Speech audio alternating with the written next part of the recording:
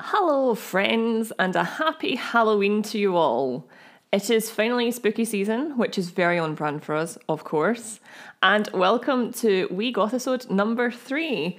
So it's Hannah here, flying solo again, bringing you some bonus content for this year's spooky season. So today we're going to be talking all about a painting that is apparently allegedly haunted, I will have you know. So let's just hit on in with our Wee Gothisode number 3.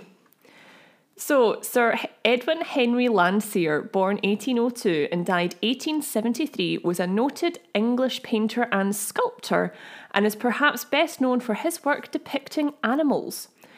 So for those of you that don't know, he actually designed the famous lion sculptures at the base of Nelson's Column in Trafalgar Square in London. And he also painted the Monarch of the Glen, which is an 1851 painting of a red deer stag in the Scottish Highlands. And it's actually this image that has become synonymous with the quote-unquote wild and romantic depiction of Scotland that came to prevalence in the 19th century.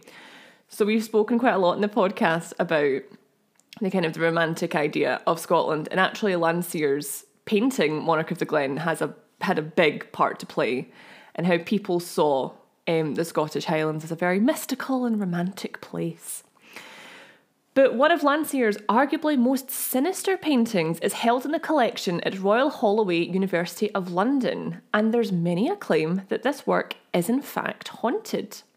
Man Proposes, God Disposes, an excellent name, painted in 1864, takes its name from a translated Latin phrase, and there's a similar phrase that dates back to the writings of Euripides, dating back to around the 5th century BC. BC, pals. It's a very long time ago. And this quote goes, "The gods bring many matters to surprising ends." So the painting depicts two polar bears amongst the scattered wreckage of two ships. Objects surrounding them including a telescope, a sail, a torn red ensign, which was a type of flag adopted by the British Merchant Navy, and perhaps most unnervingly, human bones. And they are quite obvious human bones in this painting. It's an imagined scene of the aftermath of a lost Arctic expedition. And if you've not guessed it already, it concerns that expedition. So Man Proposes, God Disposes imagines what happened to Franklin's lost expedition of 1845. Now, if you're a regular listener of the podcast, you will know that I am fully engrossed in reading and researching this expedition right now. So it's probably not surprising to hear this is currently what I'm going to be talking about today. So Sir John Franklin headed an expedition to find a northwest passage through the Arctic to the Pacific Ocean. He, his crew, and ships HMS Erebus and HMS Terror would sail into the Arctic, never to be seen again. So we actually explore Franklin's lost expedition, its aftermath, attempts to solve the mystery, and its recent resurgence in popular culture on episode 34 of the podcast. In certain circles, the failure of the Franklin expedition and the methods the crew resorted to stay alive, and they are pretty brutal means, my friends, shocked Victorian Britain. It was deemed to be one of the most quote-unquote modern and well-equipped expeditions of the time, and by all accounts, many believed that they would be successful in their search for the passage. This does reflect the general arrogance of early Victorian society at the time, as they considered themselves one of, if not the most, civilised societies at the time. They were very self-centred people. So you can imagine how they reacted when tales of Franklin's crew resorting to cannibalism were brought back. Yep. So some deemed Landseer's painting to be in rather poor taste, if a particularly affecting work. Lady Franklin, Sir John's widow, is said to have actively avoided the painting when invited to a gallery exhibition. And yeah, that's perfectly understandable why you wouldn't want to look at it.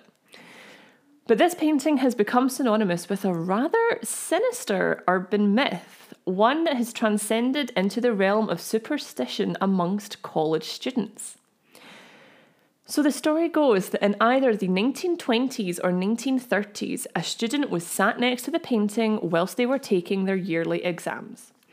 This individual is said to have stared trance-like into the eyes of the polar bears, writing across their exam paper, quote, "The polar bears made me do it." The student is then said to have taken their own life by stabbing themselves in the eye with their pencil. Eek. No official record is actually present at the university of this death ever taking place, so there is a high possibility that this is merely a myth. And when I was researching this story, there's like multiple versions of this tale, but it makes for a very good urban myth, let me tell you. But the painting being perceived as a bad omen still managed to persist into the 1970s. So a student point blank refused to be sat next to the painting during their exam, holding up proceedings that day. Wanting to get things moving, an invigilator searched for something, anything, to cover up the Landseer painting. What they came back with was a large Union Jack flag, and it was tossed across the painting, shielding it from view. This same flag actually still covers the painting during examinations to this day, and it persists as a college tradition. So why? Why is this painting deemed so evil and so sinister? Well, Man Proposes, God Disposes depicts themes such as the arrogance of early Victorian Britain and the eternal fight of nature versus man. It's a particularly brutal painting, and its composition doesn't make it pleasant to look at for long periods of time. It is a pretty affecting painting. It isn't very pleasing to the eye. It's very harsh. It's very stark. And yet seeing two polar bears quite obviously eating human remains is also a little bit disturbing. It's not exactly like your nice, pleasant landscape to be looking at in a gallery. Or perhaps it has become connected with the feelings of bad luck due to the catastrophic failure of the Franklin expedition and the horrors that the men of those ships would have had to face. Or maybe there is something a little more menacing about that still image that's completely invisible to the naked eye.